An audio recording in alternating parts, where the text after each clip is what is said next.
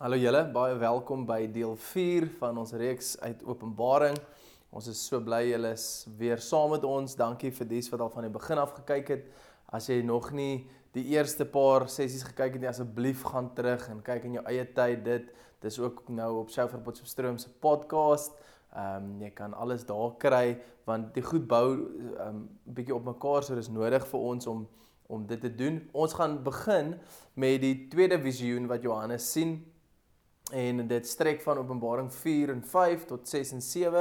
So dit is 4 hoofstukke, maar ons gaan die visioen in 2 dele opdeel. Ons gaan deel 1 vandag doen. Hierdie is 'n baie lekker gedeelte om oor te praat. Wat ons hierso sien in Openbaring 4 en 5 is 'n beeld in die troonkamer. En dit is 'n beeld, 'n toneel wat in die hemel afspeel. En ons het die voorreg om dit te sien. En Jesus kom en hy sê vir Johannes, kom op, ek wil vir jou iets wys. Daar's 'n geopende deur en hy sien hierdie toneel wat afspeel in die hemel. Nou, ek wil aan die begin vir julle sê waar ons dink hierdie toneel wat in die onsigbare wêreld, wat die hemel is, plaasvind ook in, jy weet so half in sigbare tyd plaasgevind. Dit is, hierdie toneel het nie een plaasgevind by die kruisiging van Jesus, die verlossing van die mense.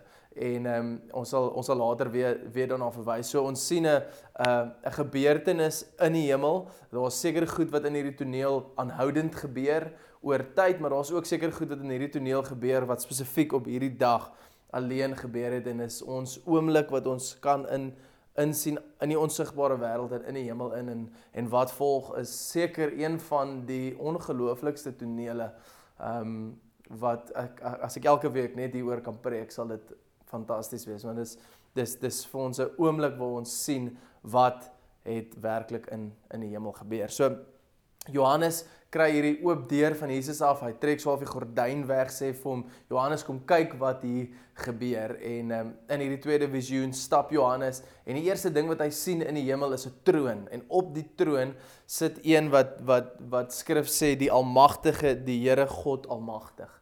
En dit is ook die verwysing in die Ou Testament is die oue van daar, sit op die troon, in sy autoriteit, in sy mag, hy regeer, daar's geen krisis in die hemel nie, daar's nie 'n angstigheid nie, niemand is bekommerd nie, want God is op die troon en hy regeer.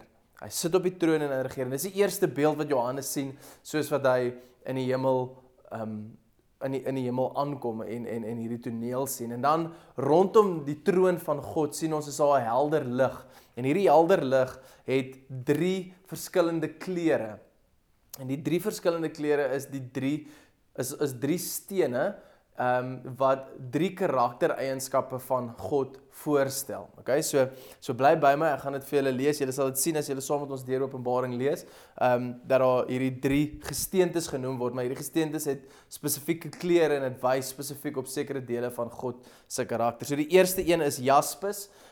Die jaspissteen is deursigtig soos glas of kristal en dit wys op die teenwoordigheid van God en sy volmaakte heiligheid. Okay, so jaspis is daar, dan is daar sardius. Sardius is die 4 rooi steen en dit wys op God se geregtigheid en dat hy alles oordeel wat onrein is.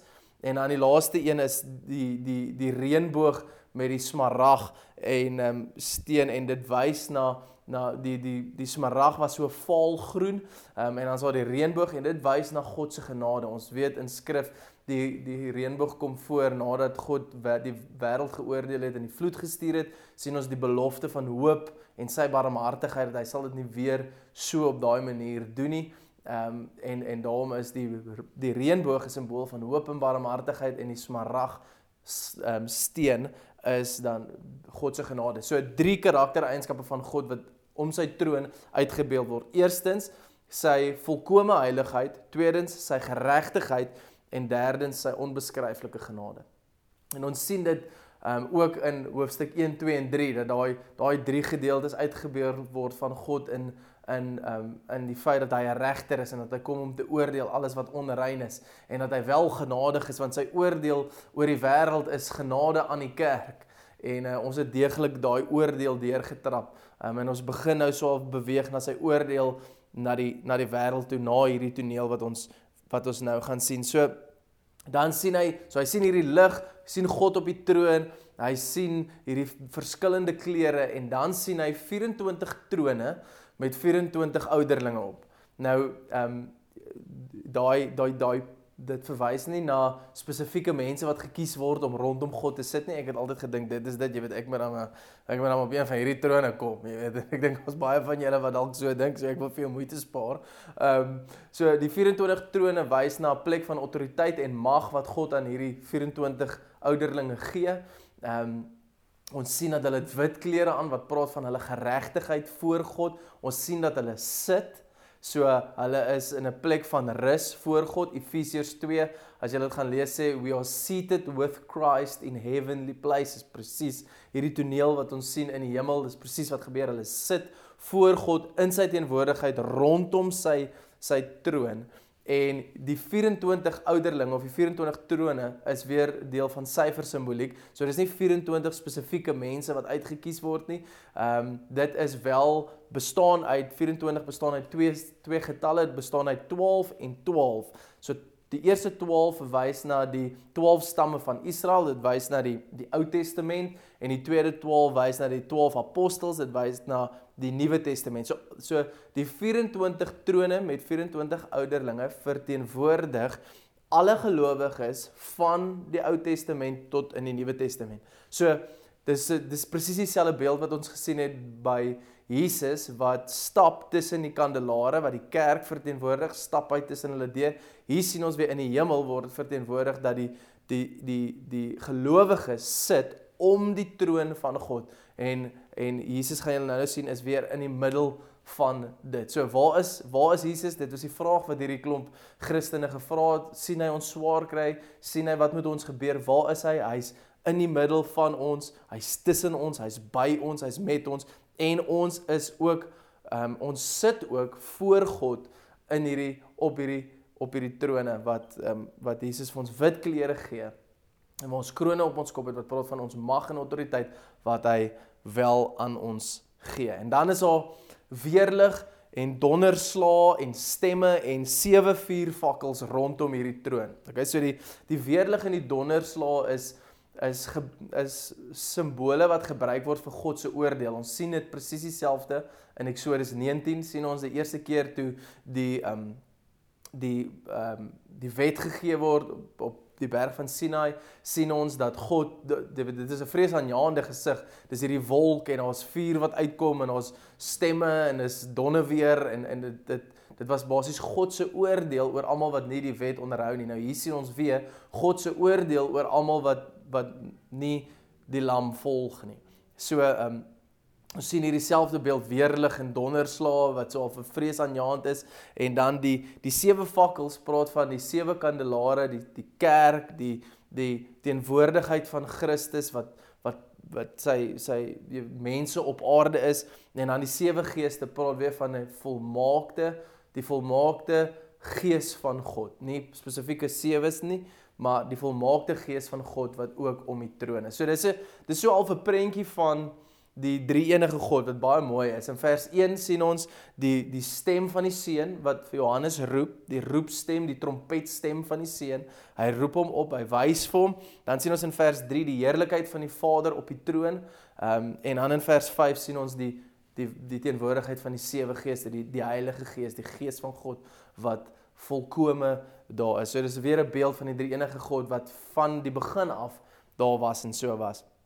En dan lees ons van 'n see van glas en 4 lewendige wesens wat rondom hierdie troon beweeg. So die see van glas, daar's baie teorieë oor die see van glas, maar die see van glas praat van 'n skeiding wat daar is tussen God en sy heiligheid en die mens en die wêreld. Okay, so dis hierdie ding wat half skei, die see van glas wat God se troonkamer skei van die res van die wêreld af. En hoekom ons gaan met daai teorie, want ons sien later in die boek van Openbaring, hoofstuk 21, sien ons dat daai see van glas weggeneem is en word weggeneem deur Jesus. Okay, so die see van glas is nou nog daar, want dit skei God van die res van die mensdom, sy heiligheid, van alles wat onrein is, maar ons sien dat in Christus daai see van glas weggeneem word, en dat ons toegang het tot die troonkamer van God. En ons sien dit ook in die boeke wat geskryf word in die Nuwe Testament, waar Paulus sê, hardloop na die troon van God toe. Die troon van genade, hardloop in, want ons het toegang. Hoe het ons toegang? Tot deur die Seun, deur Jesus Christus. En dan hierdie 4 lewendige wesens, ek dink as jy een van hierdie goed in die nag moes gesien het, sal jy so ver hardloop.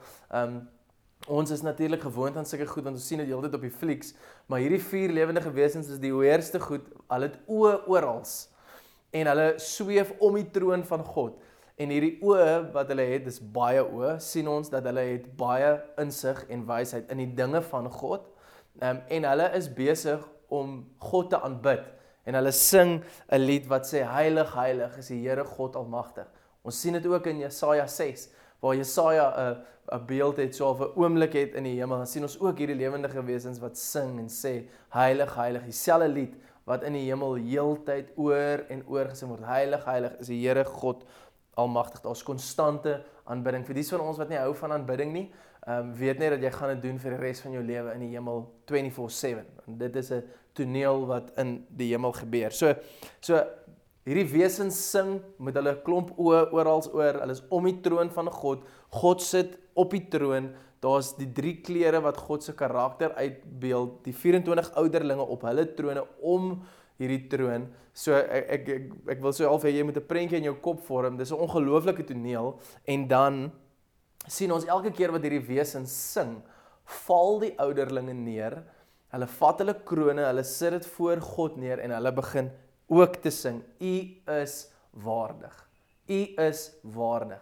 En dis baie interessant dat in Openbaring 13 dink ek verder aan, is die lied van die wêreld anders as die lied van die hemel. Die lied van die hemel sê, U is waardig, U is waardig. En die lied van die wêreld sê, ek is waardig, ek is waardig. En ek het nou die dag 'n boodskap vir ons leiers en so vir Potchefstroom uitgestuur, en ek dink waarvoor ons moet versigtig wees, is dat die lied van die wêreld nie gemeng word met die lied van die hemel nie, want ek sien soms in my eie lewe en in almal van ons, dat die lied van die wêreld gesing word in die kerk. Jy weet, ek is waardig, en ons is baie vinnig om die evangelie te laat draai rondom ons. Die middelpunt van God se bestaan is ons. En dis net nie waar nie. Jy gaan sien hier 'n bietjie later, Kolossense sê, dit praat van Christus se soewereiniteit, en dit sê dat vir hom is alles gemaak en deur hom is alles gemaak. Dit praat van Jesus. So ons is gemaak vir hom. Dit gaan nie oor my en jou nie, dit gaan oor hom, dit gaan oor die Seun, dit gaan oor die lam op die troon. Dis waaroor dit gaan. Dis die middelpunt van alles. Dis die middelpunt van die bestaan van God. God het ons gemaak vir sy Seun.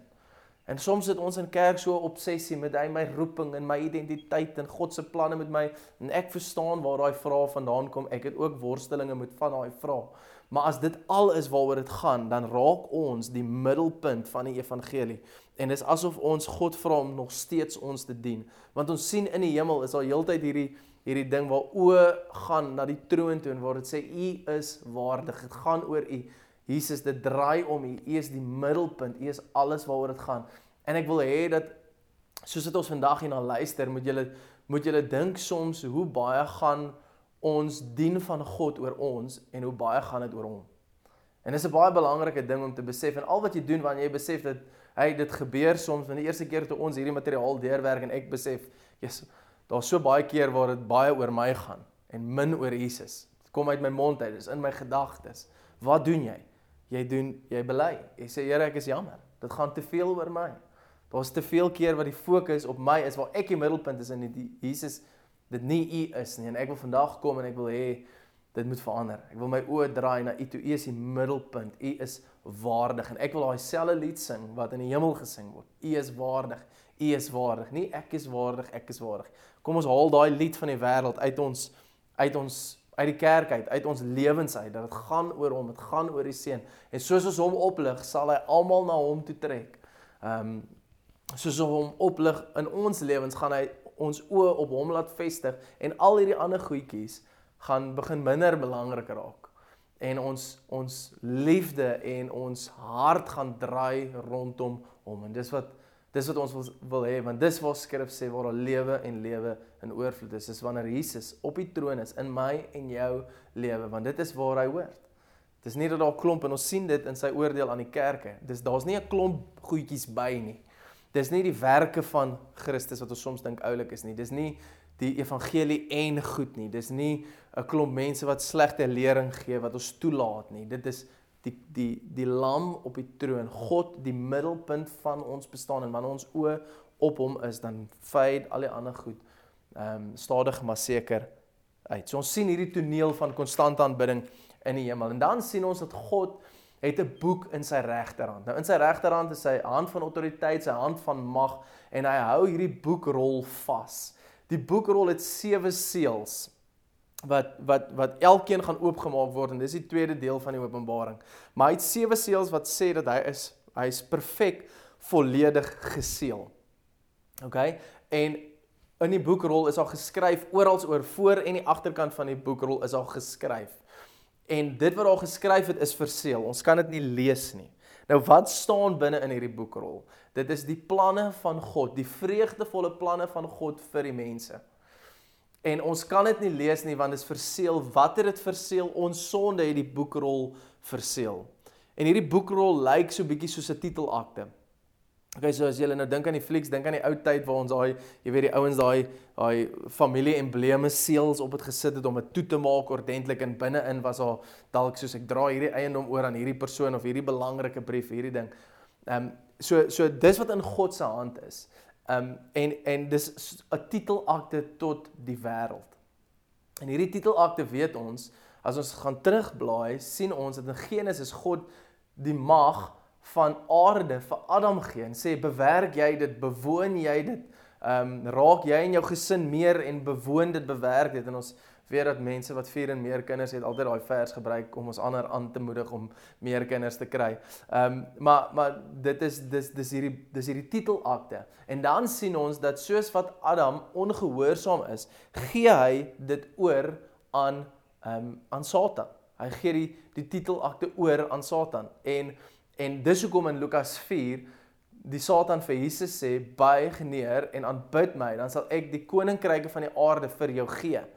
Hy kan dit nie vir hom gee as hy dit nie het nie. Hoekom het hy dit? Want hy het die titelakte by Adam gevat.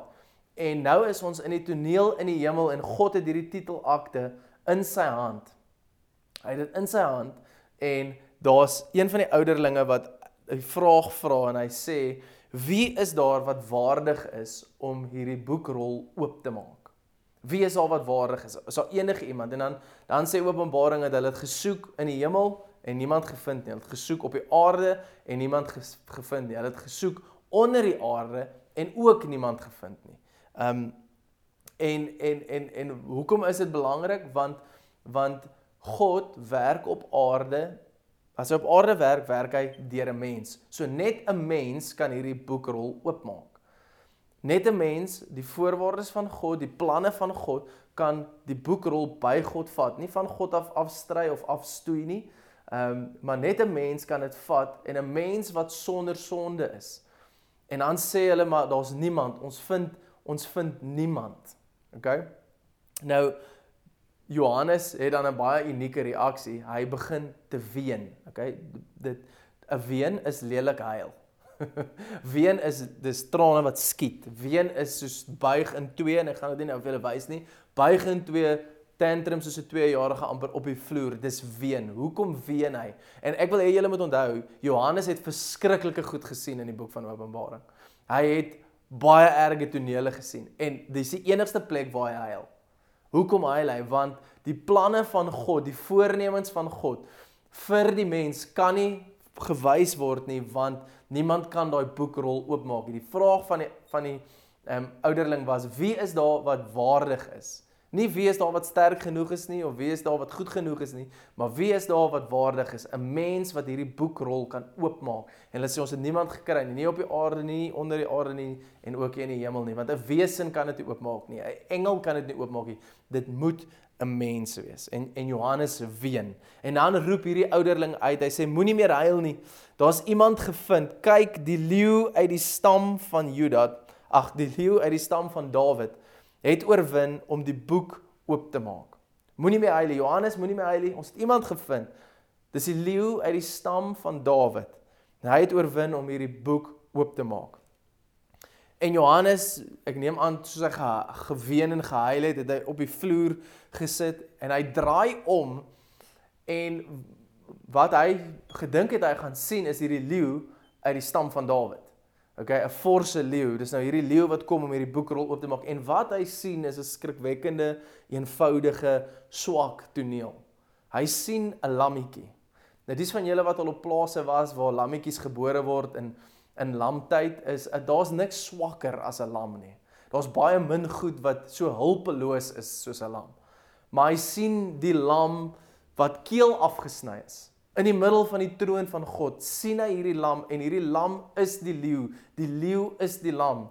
God se manier is die weg van die lam, dis anders as die weg van die aarde, van die wêreld. Dis die weg van die lam en dis die lam, die sagte weerlose lam, wat die magtige oorwinnaar van die nasies is.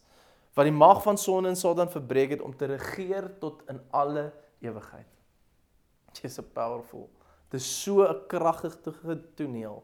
Die lam op die troon, die leeu van God, keel afgesny, wat kom om Satan en sonde te verbreek. En ek wil vir julle dit lees, Psalm 2.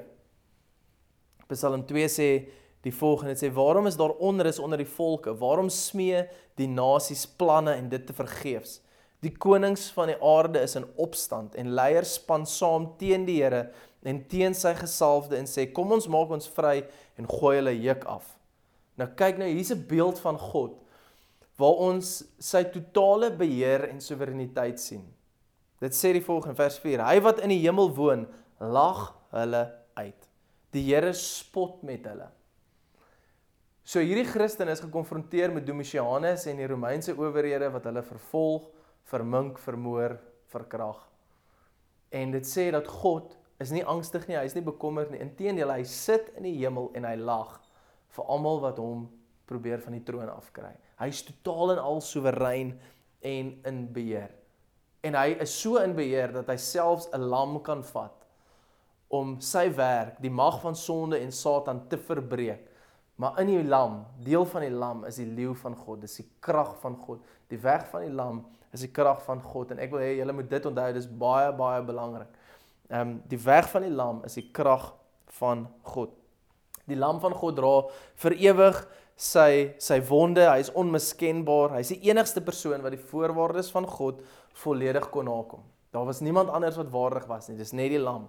Volkome mens, volkome God, sonder sonde, en hy vat hierdie boekrol. En ek wil vir julle lees, net voor ons by daai toneel kom, 1 Timoteus 2, vers 5 tot 6, sê die volgende, en dit praat weer van die lam wat waardig is. Dit sê, daar is immers net een God, daar is net een middelaar tussen God en die mens Christus Jesus, wat homself as 'n losprys vir almal gegee het. Dit was op die bestemde tyd die bewys van die bedoeling van God. Daar is net een bemiddelaar, dit is Jesus. Daar is net een lam, daar is nie 'n ander weg nie, daar is net een weg. Daar is net een persoon wat dit kon doen en dit is Jesus. Hebreërs 2 vers 17 sê dit ook vir ons, het sê, daarom moes hy in elke opsig aan sy broers gelyk word. As God iets op aarde wil doen, doen hy dit deur 'n mens. En ons sien dit, dis hoekom Jesus moes gelyk word op alle maniere aan ons, sodat hy 'n barmhartige en getroue hoëpriester voor God kon wees. Hy weet waardeur ons gaan, hy ken ons, hy het self die ervaring gehad, om die sondes van die volk te versoen, omdat hy self versoek is en gelei het, kon hy die help wat versoek word. Hy is die perfekte hoëpriester vir jou en vir my. So, die sentrale fokus van die hemel is die lam. Die sentrale fokus van alles daar is die lam van God op die troon, in die middel van die troon van God, die 24 ouderlinge op hulle trone, die kerk van die Ou en die Nuwe Testament om hom sit, hulle aanbid hom, sy keel is afgesny, hy dra vir ewig die wonde van sy verlossing. En dan vat hy hierdie boekrol, en dit sê dat hierdie lam het 'n unieke paar goed aan hom, wat ek vir julle wil lees, dit beteken simbolies vir ons. Voor ek sê wat daai goed is, wil ek Efesiërs 1 lees, vers 20 tot 23. Dit sê die volgende, dit sê wat hy uitgeoefen het en toe hy Christus uit die dood opgewek en hom in die hemel aan sy regterhand laat sit het, hoog bo elke mag en gesag, elke krag en heerskappy, praat van die posisie van Jesus, en wat daar ook al sprake van mag wees, nie net in hierdie bedeling nie, maar ook in die bedeling wat kom. Ja, aan hom het God alles onderwerp, hom bo alles verhef en hom aangestel as hoof van die kerk. Die kerk is sy liggaam, die volheid van hom wat alles in almal vervul. Hoog bo alles sit Jesus, die lam op die troon, die middelpunt, die fokus, sentrale fokus. En dit sê, hy het 7 horings en 7 oë. Die 7 horings is 'n Hebreëse simbool van mag en autoriteit. Die 7 oë, die lewende wesens het baie oë, orals, maar hy het 7 oë. Dit beteken hy het volkome, volmaakte insig en wysheid. En hy het ook 7 geeste. Dit praat van die volmaakte gees van God. So die lam met die horings en die 7 oë, 7 horings, 7 oë en 7 geeste sê dat die lam het volkome mag en autoriteit. Hy het volkome insig en wysheid en hy het die volkome gees van God. Dis hierdie lam en die lam het die boek geneem. En dit is 'n baie mooi oomblik. Nou hierdie oomblik wat hulle sê hy net voor hy die boek geneem het is baie interessant, is die oomblik waar hulle dink dat in Johannes 20 vers 17 waar Jesus verskyn aan Maria Magdalena waar hy vir haar sê moenie aan my vat nie. Dis so 'n vreemde soos hy moenie aan my vat nie. En dan sê hy moenie aan my vat nie want ek het nog nie na my Vader toe gegaan nie. So daai gedeelte in skrif in die natuurlike wat daar gebeur is basies wat hier gebeur in die hemel. Net voor hy hierdie boekrol vat, hy's nog op pad. Hy gaan nou hierdie boekrol vat. Sien ons dit op aarde verskyn aan Maria Magdalena en hy sê moenie aan my vat nie, moenie aan my raak nie, ek's op pad na my Vader toe. En hy gaan neem hierdie boekrol. Hy gaan neem dit in die oomblik toe hy dit neem, toe sal aanbidding. En dit is elke keer wat gebeur wanneer die seun geopenbaar word, is daar's aanbidding. Daar's almal val neer, hulle gooi hulle krone op die grond, die 24 ouderlinge. Daar's aanbidding en daai skrif sê daar word 'n nuwe lied gesing. 'n Nuwe lied. Wat se lied? Dis 'n nuwe tipe oorwinningslied. Hoekom? Want vir die eerste keer het die lam die mag om hierdie boekrol oop te maak, die planne en die voorneme van God om dit voor te lees, voor te hou en om dit hy is die enigste een wat waardig is. Hoekom? Want hy is bemiddelaar vir ons, namens ons, by God. Die see van glas is gebreek, die fokus is op die lam en die lam maak dit oop. En as hy dit oop maak en hy vat daai boekrol, dan is daar aanbidding en hulle sing 'n nuwe tipe lied, 'n oorwinningslied, 'n profetiese lied, wat in die hemel omgaan. En dit is elke keer wat gebeur in skrif, wanneer God homself openbaar is, daar's aanbidding. Dis hierdie oomblik, dis hierdie massiewe, glorieryke oomblik, waar God homself openbaar en ons sien dit in die hemel ook. So, daar's 'n nuwe lied wat gesing word. Daar's ter opsomming 3 goed wat ek vir julle wil uitlig. Eerstens, die troon van God sien ons. Die troon van God in die middel praat dat God vestig ons aandag op hom, die feit dat hy in beheer is, die feit dat hy soewerein is, die feit dat hy presies weet wat hy doen, die feit dat hy sit en lag vir sy vyande. Dis wat Psalm 2 sê. Hy's nie senuweeagtig nie, hy's nie angstig nie, hy's nie bekommerd nie. Maak nie saak wat gebeur in ons wêreld nie. Selfs nou, COVID-19, God sit in die hemel. Hy lag vir dies wat spot met hom, vir dies wat dink dat hy's buite beheer. Hy is nie, hy's op die troon. God is op die troon, hy's in beheer. En ek dink as jy in 95 na Christus gelewe het, sou jy gedink het Christendom gaan dit nie maak nie. Jy weet, God gaan, hierdie ding is besig om weg te skeer en weg te val, maar bo die troon van Domitianus en die Romeinse keisers is die troon van 'n God. God het nie van hulle vergeet nie. Hy's tussen hulle sit om hom, hy's tussen hulle. Jesus is by hulle, tussen hulle. En ons sien die beeld op aarde en ons sien dit in die hemel. En dan die tweede ding waarop ons moet fokus is dat die kerk sit om die troon. Christus is met ons. Jesus is by ons. Hy is tussen ons. Hy is bewus van waartoe ons gaan. Ons swaar kry, ons lyding, ons vreugdes, alles. Hy is by ons, met ons. En dan die derde ding is Christus se oorwinning. Dis die lam op die troon in die middel, keel afgesny is, die oorwinnaar van die nasies van die aarde, wat die mag van sonde en Satan verbreek het om te regeer vir alle ewigheid. Dis Christus het oorwin en daarom kan ons oorwin, want Christus het oorwin. Die weg van die lam is nie die weg van die wêreld nie. Die weg van die lam is een van 'n lam. Dis om te dien, dis om lewe neer te lê. En hierdie gedeelte praat so mooi van die half die teenstelling van die evangelie. Dis wanneer ons lewe verloor en weggee. Dis die weg van die lam dat ons 'n ware lewe kry, waar ons die krag van God kry. Dis in ons swakheid waar hy sterk is. Die weg van die lam is nie noodwendig die leeu wat brul nie, maar dit is deur die lam dat ons die krag van God, die leeu kry. En dit is baie belangrik vir ons om te onthou. So God is met ons, hy's in beheer en Christus het klaar oorwin. Niks kan hom ontroon nie. En dis die beeld wat ons hier sien in die hemel. En dis waar vir my en vir jou vandag. Hierdie goed is waar. God is vandag op die troon. Jesus is op die middel van die troon, die geslagte lam van God, maar ook die leeu van Dawid, van die stam van Dawid. En hy is daar om te oorwin en hy het oorwin. En dit mag dit waar wees van jou lewe en van my lewe. Kom ek bid vir ons. Jesus, ons kom sê sommer net vandag dat so baie keer haal ons oë van U af. En ons kyk na goed rondom ons. En ons besef vandag, U is in beheer. U sit op die troon, U is soewerein.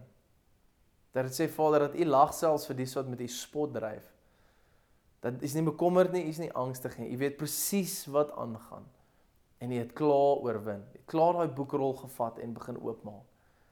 En daarom wil ons vandag in daai oorwinning stap. En ons wil rustig wees en vrede hê. En ons wil ons oë draai na die lam toe, die sentrale fokus van die hemel. En ons wil sê, U is waardig. En daar waar ons sing, ons is waardig, wil ons lied verander na U is waardig. U is waardig. U is die enigste een wat waardig is. Heilig, heilig is die Here God Almagtig. Ons wil saam met daai lewende wesens wees wat rondom die troon sing. Dat U is waardig en U is heilig. Ons eer U en aanbid U in Jesus naam. Amen en amen. Die Here seën julle. Julle moet 'n fantastiese Sondag verder hê. Dankie julle.